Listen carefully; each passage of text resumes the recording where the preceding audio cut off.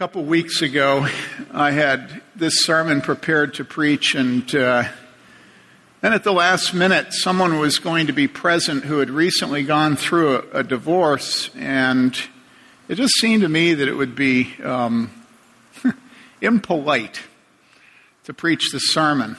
And so I put it on hold for a couple of weeks, and you might look at me and think, how dare you? And I just have to tell you that sometimes you pray about what you're going to preach, and sometimes you do preach to somebody who's present in the church, and sometimes you don't preach to somebody who's present in the church. But usually you simply preach what is next up in the text as you're going through a book. And so this week we're going to go to the sermon that I had written for a couple of weeks ago. Now before I get into the text, I want to say just a couple of things here, and then I'll return to this at the end of the sermon.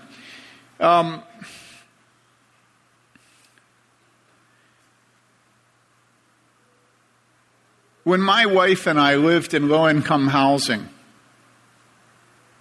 and we're not talking Orchard Glen, trust me.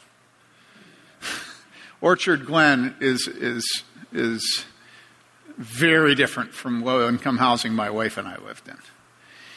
When we lived in this housing, drugs, alcohol, domestic violence, fights, constantly. We once had a woman, Mary Lee's sister, come to visit, and she brought a friend with her, drove out from Salem, Oregon. When they showed up at down in our parking lot, a man put a revolver to the head of my sister-in-law's friend and walked her in and up the stairs to our apartment with the revolver at her head. We knew the man, and you could almost think he was trying to protect her, except that the revolver was against her head. You know? Anyhow, if you called for pizza to be delivered there, didn't get delivered. If you called for a taxi, taxis didn't come. If you called for the police didn't want to come. And it was really funny because it was put where it was put, because it was right in the middle of one of the richest sections of Madison. And so the idea was, we'll mix the poor and the rich, and it'll just be bonhomie everywhere, But there wasn't. There was a tall fence between the poor and the rich, and every pizza delivery man and every taxi driver and every policeman knew the difference between this address on Tree Lane and this address on Tree Lane, Very progressive, very enlightened.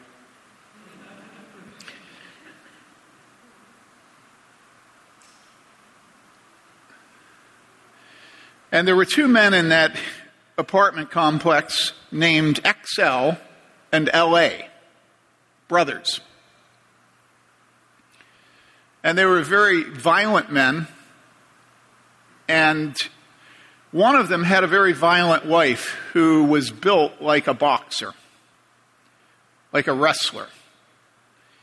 And one day outside of our apartment, he and his wife, actually I don't know that they were married, they might just have been living together, they got into a fight. And it was a horrible fight, and they had a brand new baby, newborn. And in the middle of the fight, they took the baby and they set the baby on the hood of the car. Well, I was watching this fight, and I did my part of breaking up fights there and thinking I was going to die for breaking them up. And I'll tell you that story sometime. But in this particular case, there were a bunch of people standing around, and all I could think of was that I needed to get that baby and run with the baby. Let them at each other. But the baby wasn't going to stay there. And so I found a time that I thought was a propitious moment.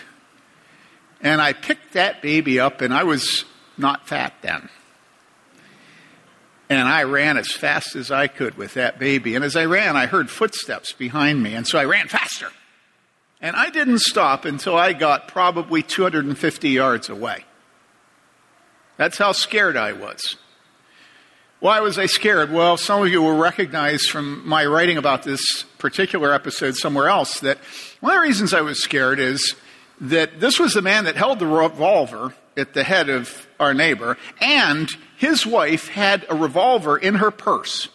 And the way she was fighting her husband was to swing that purse with a very long handle on it, not short purse, long purse handle. And she was swinging that thing like a bat and bashing him in the head with the purse, but the purse had a revolver in it. And so he was gushing blood out of his head.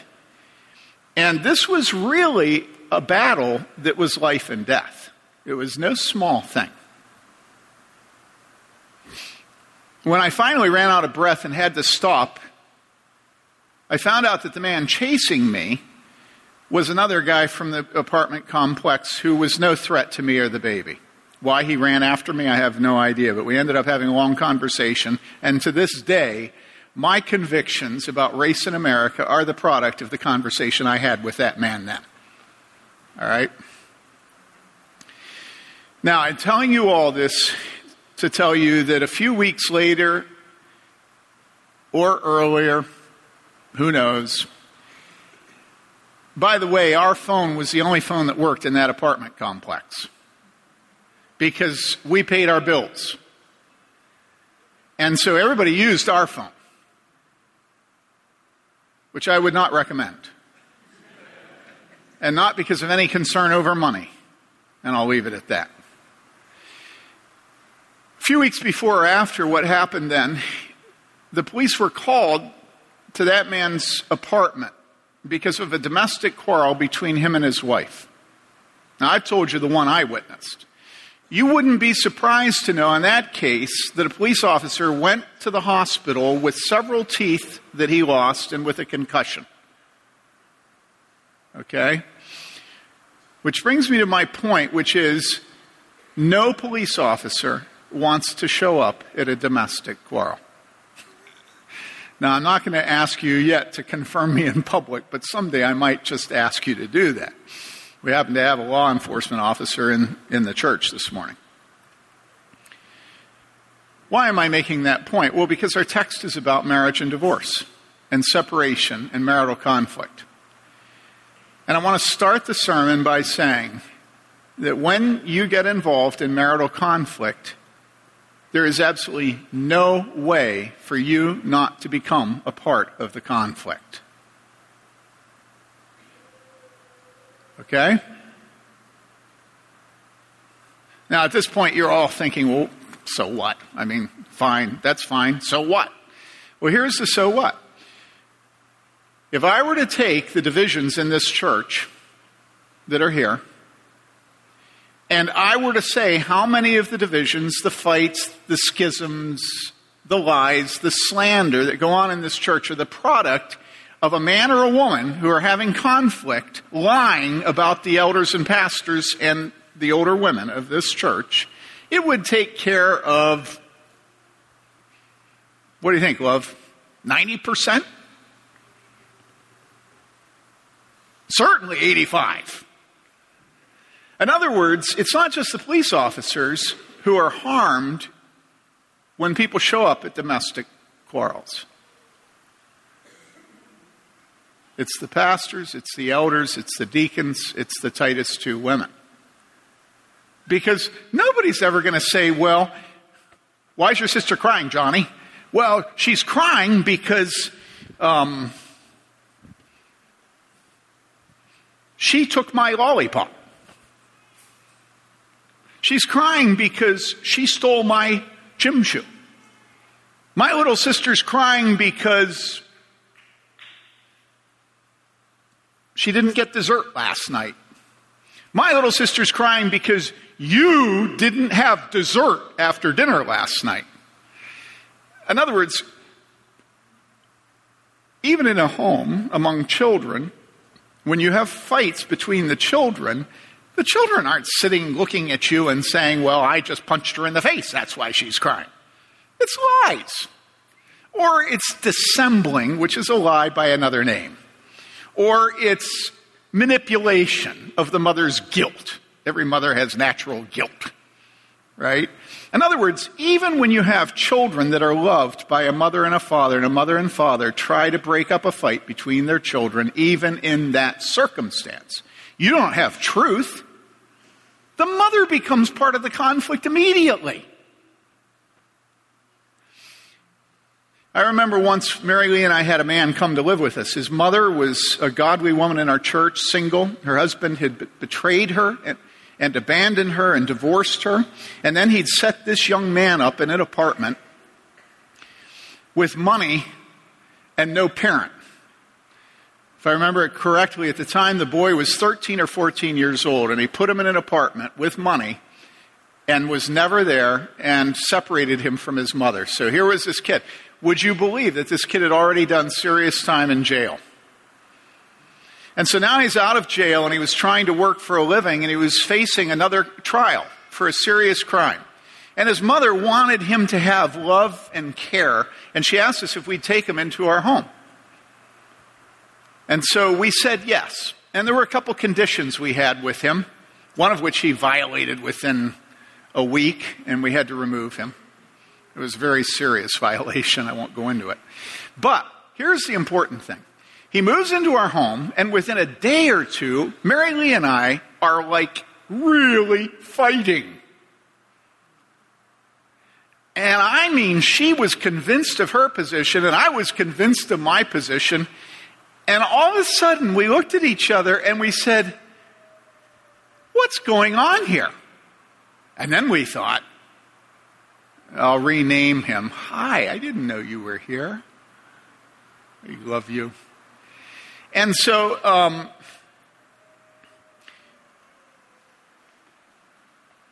you discombobulated me. Hi. And so, we looked at each other and we realized that this man, let's call him John, had set us against each other, and both of us were defensive in his behalf, fighting each other. So both of us felt that we were taking his part, and that our wife or husband was not treating him properly. Within 48 hours, we're like fighting. And then within a few more hours, he has done a number of things so awful in our basement that he's gone. Okay? Now, if you were to talk to him about why he was gone, do you think he'd tell you that he was gone because he did this and this? No way. And do you think that he had us fighting against each other because of the truth he spoke to both of us? No way. Listen.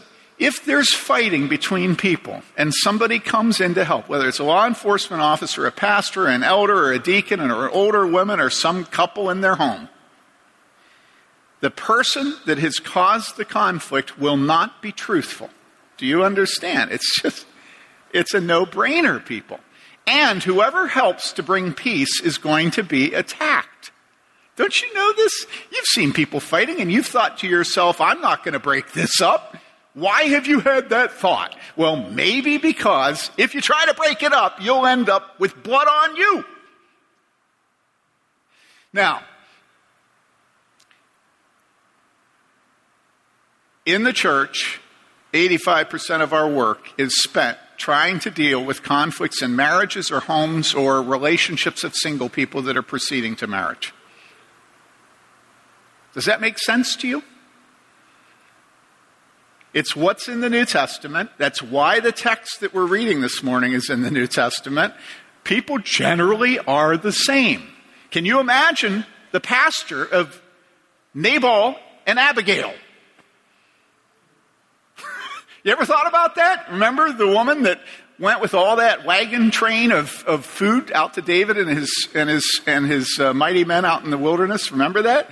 You know? Okay, so that's this church. That's every church. That's every city, every village, every home has conflict. And anytime somebody comes in to try to heal it, that person becomes a part of the conflict. Now, let's hear the word of God. It's found in 1 Corinthians chapter 11, or 10, or 7, beginning with verse 10. Now, remember what's going on here. The Apostle Paul, in verse 1, we're told, had been written by the Corinthians, and they had said to him, here's some circumstances and some questions related to the circumstances. It all revolved around sex and marriage and divorce. All right? He first deals with the question of whether singleness is an honorable calling in the church. Then he deals with the question of whether or not we should make ourselves vulnerable to sexual immorality in the interest of having a pure celibate life. And he says, no, it's better to marry than to burn.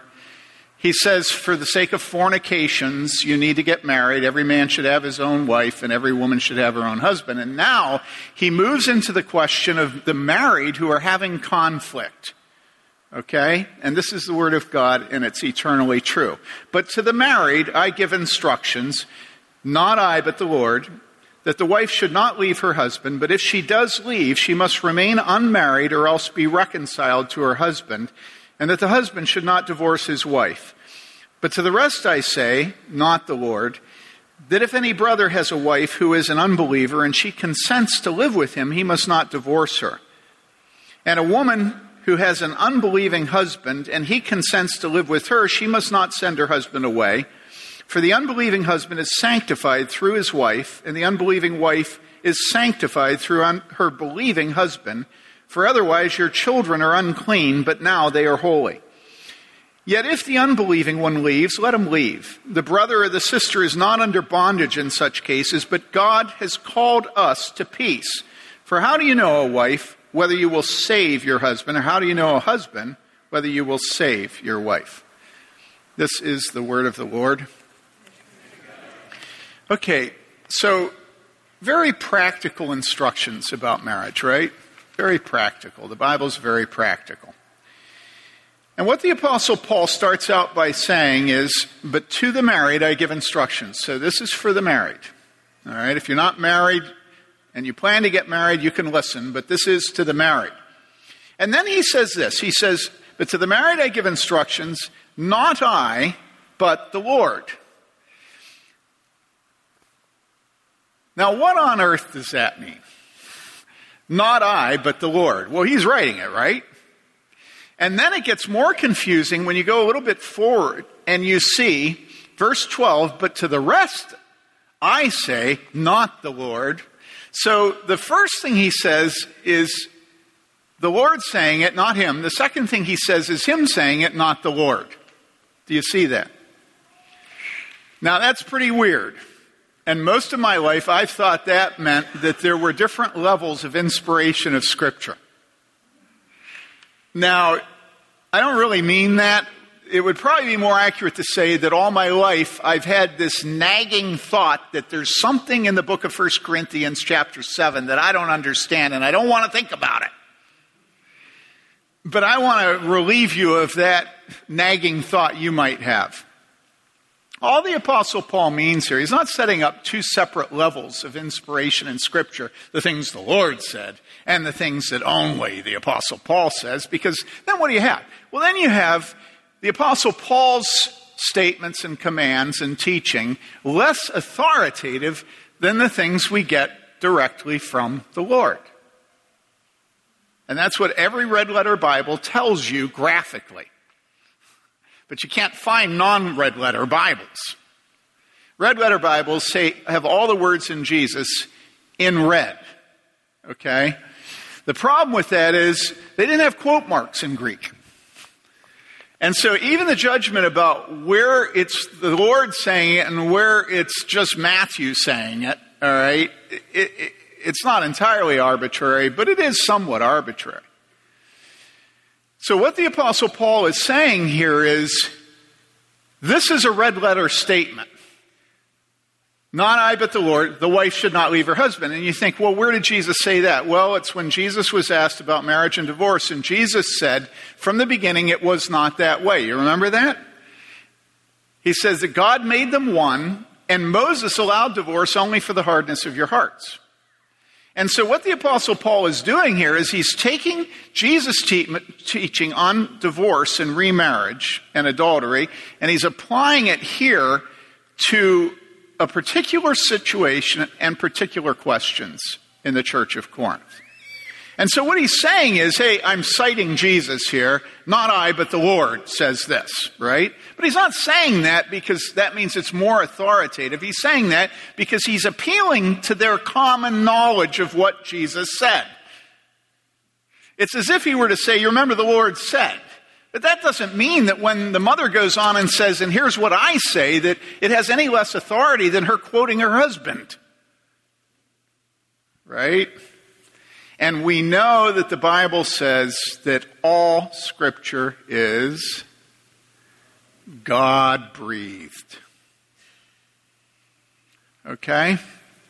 So then when he goes on in verse 12 and he says, but to the rest I say, not the Lord, he's not saying, this is just my idea, this is just my opinion, and therefore it doesn't really matter the way what Jesus said matters. What he's saying is, there's no quotation from Jesus for me to cite as an authority with this, but nevertheless, Jesus says. So it could say here, but to the rest, I say, not the Lord, that the Lord says, if any brother who has a wife who is an unbeliever. I remember years ago, there was a liberal Methodist pastor. He used to be a Nazarene, and then he got liberalism and went United Methodist. And he showed up at our church in town, and he came to our ministerial association, and one day in the meeting, he was just really, I don't know what got into him, but he was picking a fight with the pastors there, and all the rest of us were committed to Scripture. And so he began to make fun of Scripture. And he began to mock people who held a high view of Scripture. And it was very clear that he wanted an argument, you know. Sometimes people get up on the wrong side of the bed. And so he's going on and on, picking an argument, probably all of us were tired. You know, we didn't want to do it. But then, it just got worse and worse. And so finally, he said, the thing that got me to speak was, he said something like, Jesus never teaches doctrine. Jesus tells stories and shows us how to love one another, but he never, ever teaches any doctrine. And so I said, I don't remember exactly what I said, but I said something like, well, Jesus says that the wrath of God is unleashed against all ungodliness. I quoted some doctrinal statement of one of the Pauline letters, you know. And you know what he said. But that's not Jesus. That's the Apostle Paul. Only he wouldn't have said the Apostle. He would have said, that's Paul, you know. Because every modern man knows that he can love Jesus and hate Paul. That he can claim to obey Jesus while rebelling against the Apostle Paul. And so I said to him, no, that's Jesus. No, it isn't. It's Paul. No, that's Jesus that said that. No, it's Paul. And then I said to him, all Scripture is God-breathed. Every word of Scripture is the Word of God. And I want to burn that into your brains. Your red letters in the Gospels are no more authoritative than where the Apostle Paul says, not the Lord, but I say. In other words, you can say that where the Apostle Paul says, not the Lord, but I say, it's the Lord saying, not the Lord, but I say. Now, why is this important? Well, it's important because today we are constantly told that we can be a judge of Scripture. And that Scripture has a lot of problems that we can solve by cutting ourselves loose from this text and this story and that myth and this fable, as long as we all make a show of loving Jesus. Do you understand that? You just say that you believe Jesus was a good prophet or the Son of God. You come out with some statement that sounds good about Jesus and everything's covered. You can be absolutely hell-bent to rebel against all the Pauline epistles. Every specific statement of the Pauline epistles. You can go to church where none of those specific statements are ever given to you, let alone applied. But as long as we all love Jesus and have Jesus in our heart, everything's okay. Come on, guys. All Scripture is God-breathed. You may not set up the Apostle Paul in opposition to Jesus. You may not do it. What Paul says, Scripture says. After all, if what Paul says is not what Scripture says, is not what God says, is not what Jesus says, then why did Jesus, all through his life, constantly quote the Old Testament and constantly say, God says?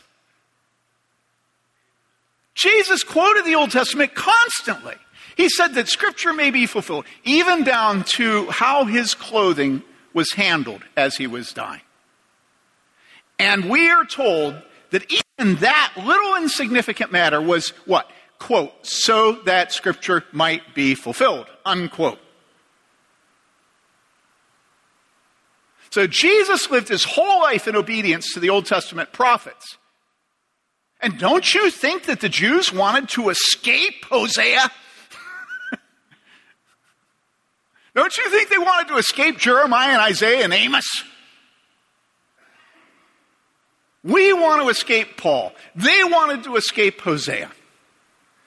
All Scripture is God-breathed. All of it. Don't be a judge over Scripture. Now, as I was preparing this, I went on Google News. And I looked at it this morning. And here's what I saw. I saw, number one, that the CERN accelerator over in Italy, up in the mountains, buried, right? That the scientists have been doing experiments for over a year and a half, 2 years, and finally they have had to admit publicly that they found a very distressing thing. What they found is that there is something in the universe that goes faster than the speed of light. Now, to me, I don't really care. I'm not a scientist. But what I think is interesting is that the whole world of physics is in an uproar because if what they found is proven to be true, then Einstein's theory of relativity is out the window.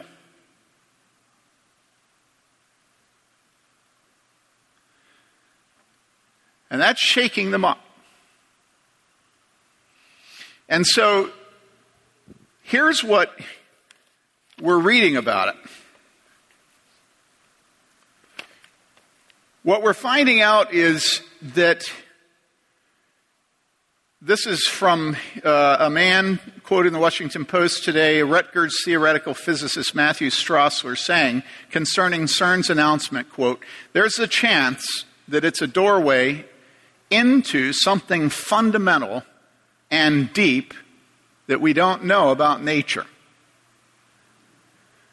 All the great revolutions in science start with an unexpected discrepancy that wouldn't go away. Now look, I'm not a scientist. This is a man who really knows what he's talking about. They've measured the neutrinos, and they appear to go faster than light. They've taken into account the gravitational pull of the moon. They've beat their heads against their measurements. For a year and a half, they have 45 scientists involved in these measurements, and finally they had to release it to the world. And instead of the few hundred people that normally are on their webcasts when they give a workshop, this time there were thousands. All right? Now, what's the point? Well, the point is, why would any of us think that we have to choose science over Scripture? I just don't get it. I don't get it. Now, notice, I didn't say why. Listen. Okay, let me give you another example. Global warming, right? This last week I read an article where they were telling us that they had been looking very hard for the warmth they know has has come to our planet which they can't find. Now, those of you who have a memory should think punctuated equilibrium at this point. Okay? If you know anything about evolution. Remember, no fossil records, so they come up with punctuated equilibrium. In this case, the issue is that they can't find the heat that's supposed to be there according to all of their models, right? And so what happened was NOAA out in Boulder, the National Organization of Atmospheric Research, the federal government funds it, and its headquarters are out in Boulder, Maryland. I lived there for a year, and I found out after the first sermon that Colin's dad works there on computers. So what they've done is they've taken their computers out at NOAA and they've done models, and what they announced in the news is that warmth, that heat that we're supposed to have that we can't find, they think may be down below 1,000 feet in the oceans. No measurement of a thermometer, no submarine going down there, no data that's hard, only computer models. And it's news. Now, all right, you're still not with me. Okay, here's another item. That was earlier this week. This is today. The papers carried the news that Nobel laureate Professor Ivar Giver has resigned from the American Physical Society, quote, where his peers had elected him a fellow to honor him, unquote. The society, which has 48,000 members, has adopted a policy statement which states, quote, the evidence is incontrovertible. Global warming is occurring, unquote. But Professor Giver, it's hard. I listened to the pronunciation, but I don't think I'll ever get it. He shared the 1973 Nobel Award for Physics. And he told the newspaper, quote, incontrovertible is not a scientific word. Nothing is incontrovertible in science, unquote. The U.S.-based Norwegian physicist, who is the chief technology officer at Applied Biophysics Incorporated and a retired academic at Rensselaer Polytechnic Institute, the oldest technological university in the English-speaking world. He added this, quote, global warming has become the new religion. I am Norwegian. Should I really worry about a little bit of warming?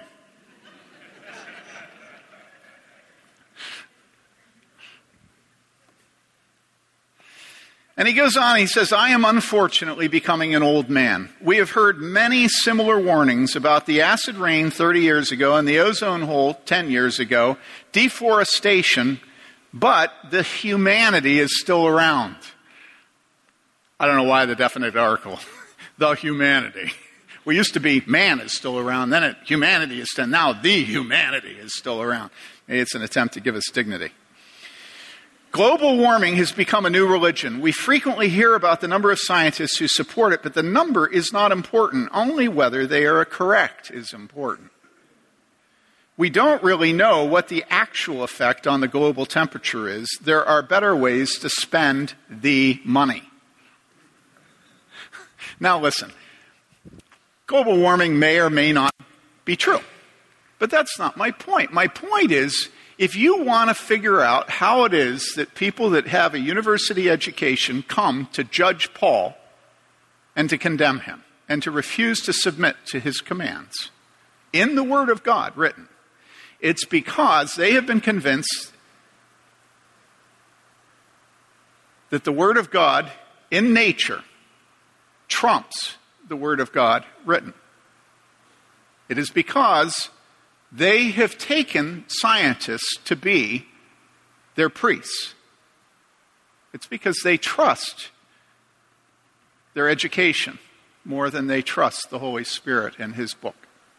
The book of nature trumps the book of God. And people, you can't do it.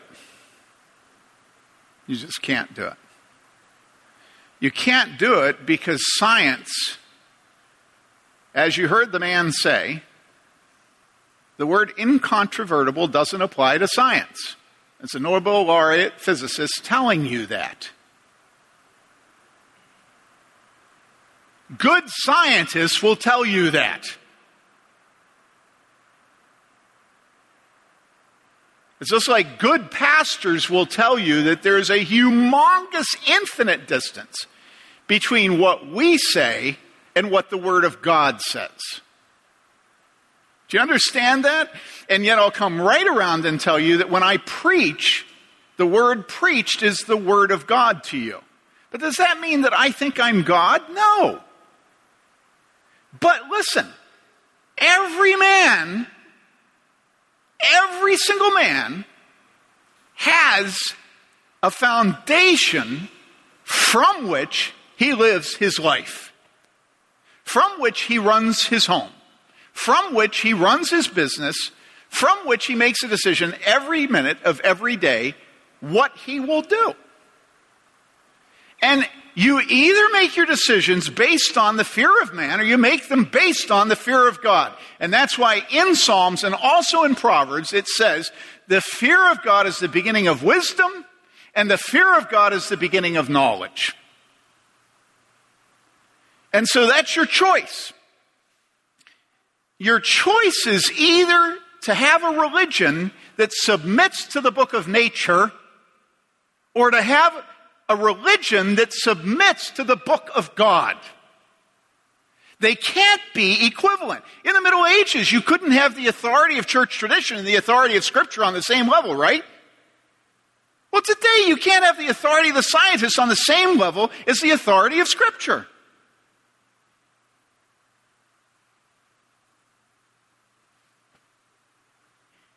And so the Apostle Paul here, when he says, this is what Jesus says, and then he says, this isn't what Jesus says, this is what I say, and you say, yeah, I thought so. That's the Apostle Paul. No! The Apostle Paul speaks the Word of God. You may not disrespect the Apostle Paul and be a Christian. You just can't do it. Because you're throwing out Scripture. You can't do it. Now, what does he actually say? Well, what he actually says is, to the married, the wife should not leave her husband, and if she does leave, she must remain unmarried or else be reconciled to her husband. Now, how's that for practical? This isn't theoretical physics. This is like nuts and bolts, bread and butter, practical. And what he says is, the wife should not leave her husband, but if she does leave, she must remain unmarried or else be reconciled to her husband.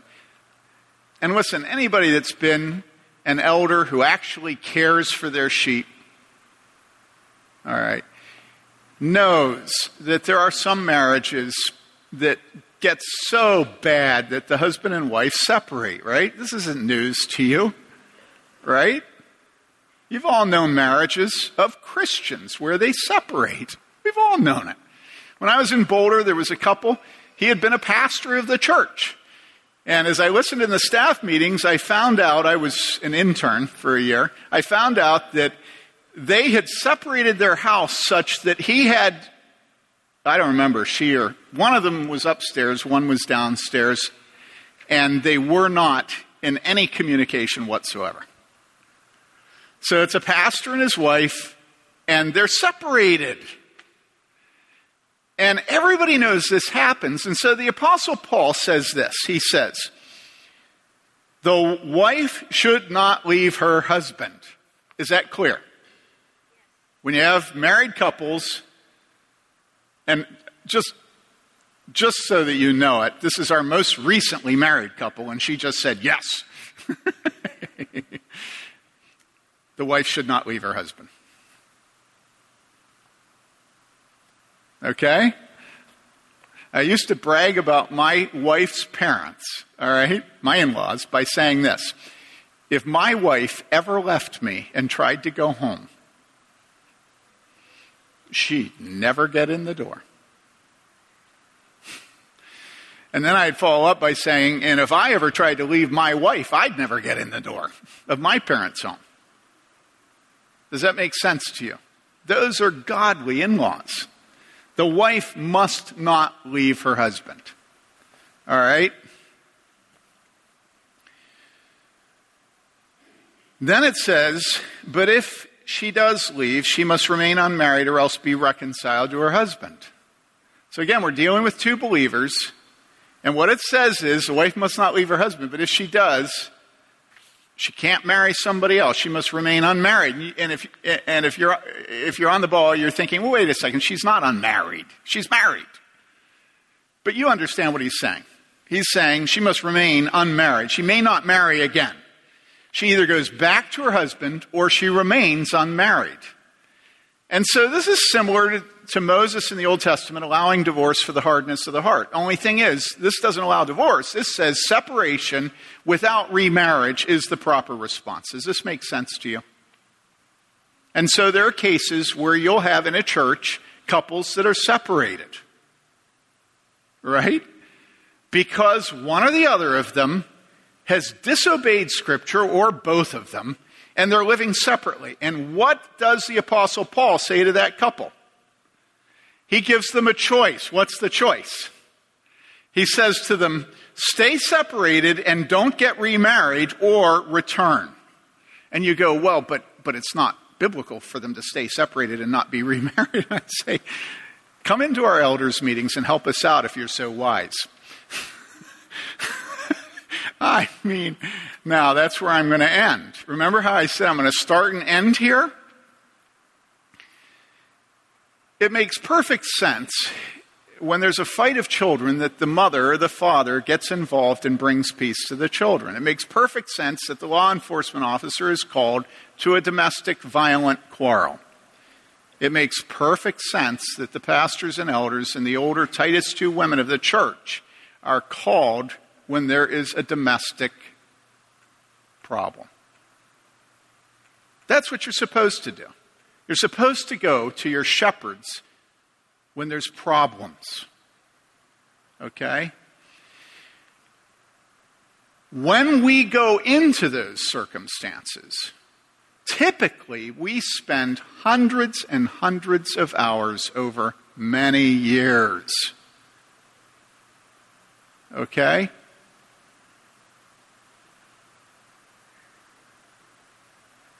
When we do that, don't ever believe the lies you hear about us.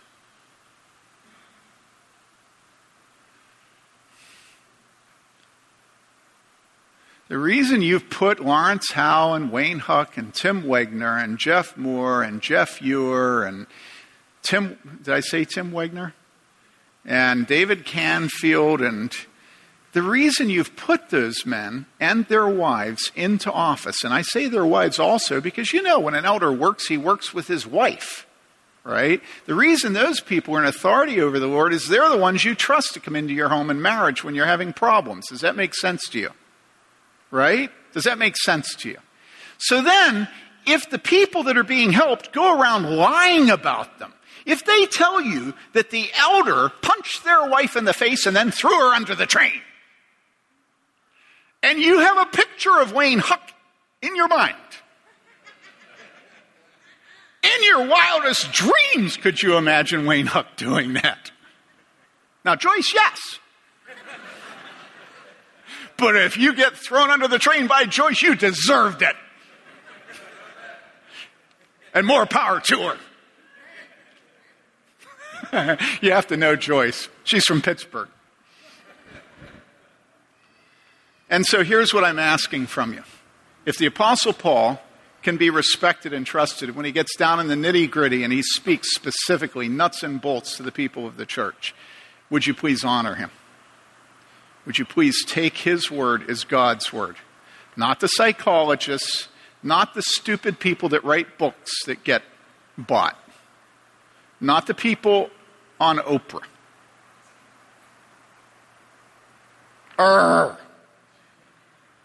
Would you please honor Paul, the Apostle Paul? And then, would you please honor those men and their wives who are working with the people that they love, because they love the congregation. I love you people. And trust that we're just trying to help. And if the people were trying to help, one or the other of them gets spun out of the church, who'd have thunk?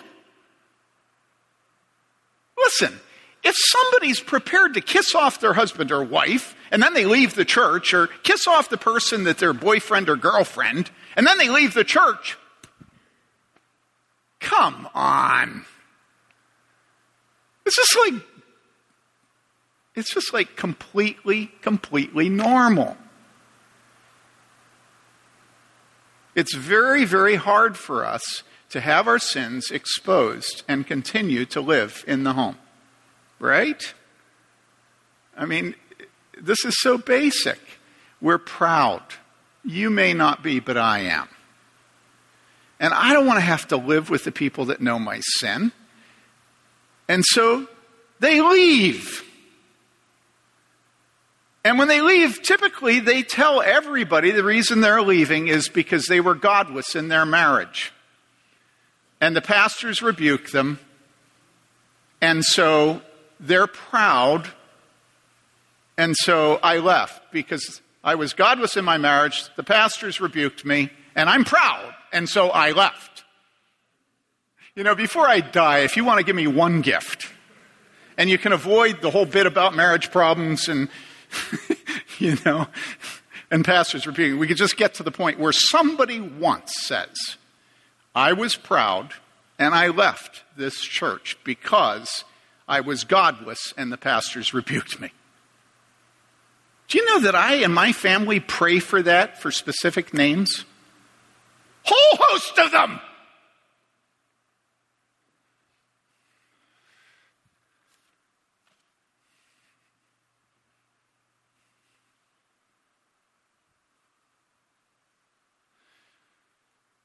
Listen, there's a reason I'm preaching this week. Okay? Don't listen to slander. Don't listen to it. The pastors and the elders and our wives don't go around punching people in the face and throwing them under a train. We just don't do it. And if I did do it, do you know what the elders would do to me? Right, Adam? Yeah.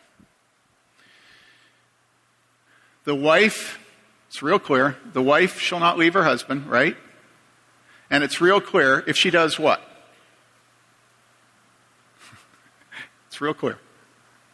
She may not remarry, or she goes back to her husband. And that's what we do as elders and pastors and Titus 2 women, right, Zebra? That's what we do with you all the time. So don't kick us for helping you, okay? Please. Pretty please with sugar and spice and everything nice. Please.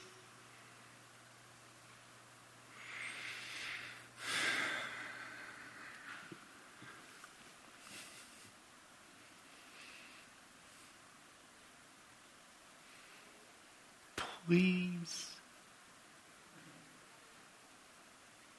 Remember what it says in Galatians that the one who's taught should share all good things with those that teach them? And wouldn't that apply to our reputations? That you would actually care to protect the reputations of your elders and their wives?